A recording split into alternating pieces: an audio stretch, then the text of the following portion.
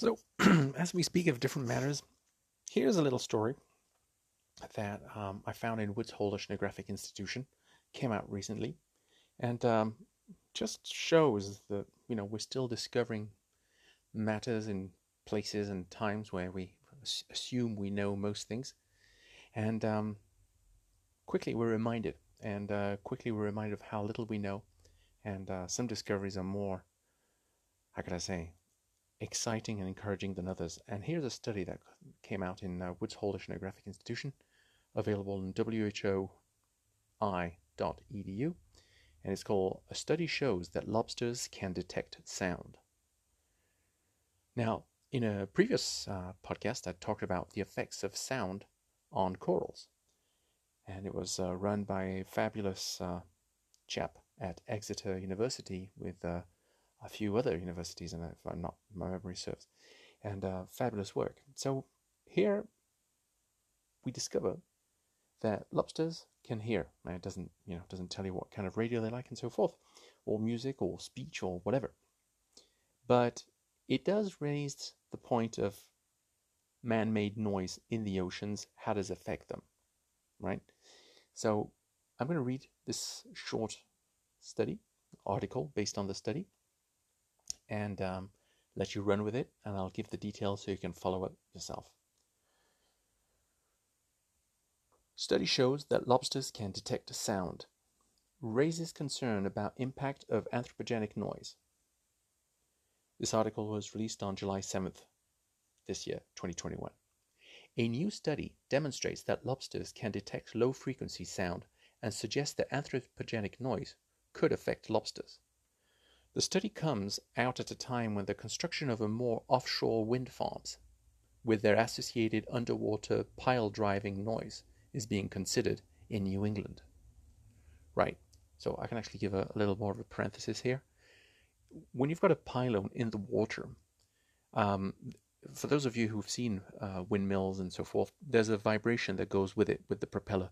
Sometimes it's a bit of a flap, sometimes it's just a but those vibrations in the pylon will sort of have this sound. So if you're in the ocean, those are low frequencies, and they kind of can be constant. So I can imagine that it must sound like quite a racket for any sort of living species down there, and more to discover. Following on. The paper, Sound Detection by the American Lobster, Homarus americanus, found that hair fans' external cuticular hairs that cover much of lobsters' bodies likely are responsible for the crustacean's sound detection, and implies that hearing is mechanistically possible in a wider array of marine invertebrates than previously considered. This is the first study demonstrating sound detection in the American lobster using what's known as auditory evoked potential (AEP) methods, which use electrodes placed near the brain of the animal to detect neuron responses to sounds.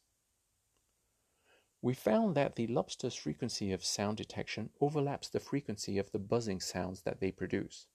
This means that lobsters are clearly capable of communicating with these buzzing sounds while engaged in important behavior, such as during aggressive encounters between males, which are crucial confrontations during reproduction, said Yuen Yezekel, a postdoctoral researcher at the Woods Hole Oceanographic Institution, who is the lead author of the paper. Yezekel said, "This raises clear concerns about the potential impact of anthropogenic noise on these lobsters because anthropogenic noise overlaps with the frequency range of lobster sound detection, which is the range of 100 to 200 Hz. This study is a preliminary step to understanding the impact of anthropogenic noise on lobster behavior," he said. "We need marine renewable energy, but we don't want to impact marine life. It's very important to assess the impact of pile driving noise on lobster populations to be able to tell fishermen, politicians, and others about these impacts, and to try to reduce sounds produced by offshore wind farms as much as we can. Among anthropogenic noise sources, pile driving is a major concern because of the high intensity of sound that it releases underwater. It's important to assess the noise impact because the American lobster fishery, which extends from Maine to North Carolina, is the most valuable single species fishery in the United States. According to the National Oceanic and Atmospheric Administration, NOAA. Commercial landings of American lobster in 2019 totaled more than 125.8 million pounds and were valued at more than 628.5 million, according to NOAA again. Lobster fishermen and supporters have expressed concern about proposed wind farms off the coast of Maine. While scientists have known for decades that marine mammals and fish use sounds to communicate with members of their same species, there is comparatively much less data on sound detection among aquatic invertebrates. To determine which lobster sensory organ is responsible for sound detection, researchers examined several possibilities, including hair fans and statocysts, the latter of which are located in the basal segment of each antenna in the head of the crustacean. They ruled out statocysts because the study found no significant differences in sound detection with or without lobster antennas surgically removed. Ouch. However, the researchers found that lobsters with immobilized hair fans had highly reduced or extinguished AEP responses. This suggests that hair fans play a key role in sound detection, the study noted. Researchers temporarily immobilized hair fans by covering lobsters' bodies with a lacquer spray. For their study, which was conducted at WHOI in February, that's Woods Hole, and March 2020, researchers used 16 adult lobsters, a standard sample size for AEP studies of marine invertebrates. They suspended the lobsters in an opaque plastic tank and used a small underwater speaker to play sounds at different frequencies. Yezekel said that in future studies, he would like to expose lobsters to different sources of anthropogenic noise, including shipping and pile-driving noise. Yezekel, who grew up near the seashore in Brittany in northwestern France, said that lobsters have fascinated him ever since he was a child.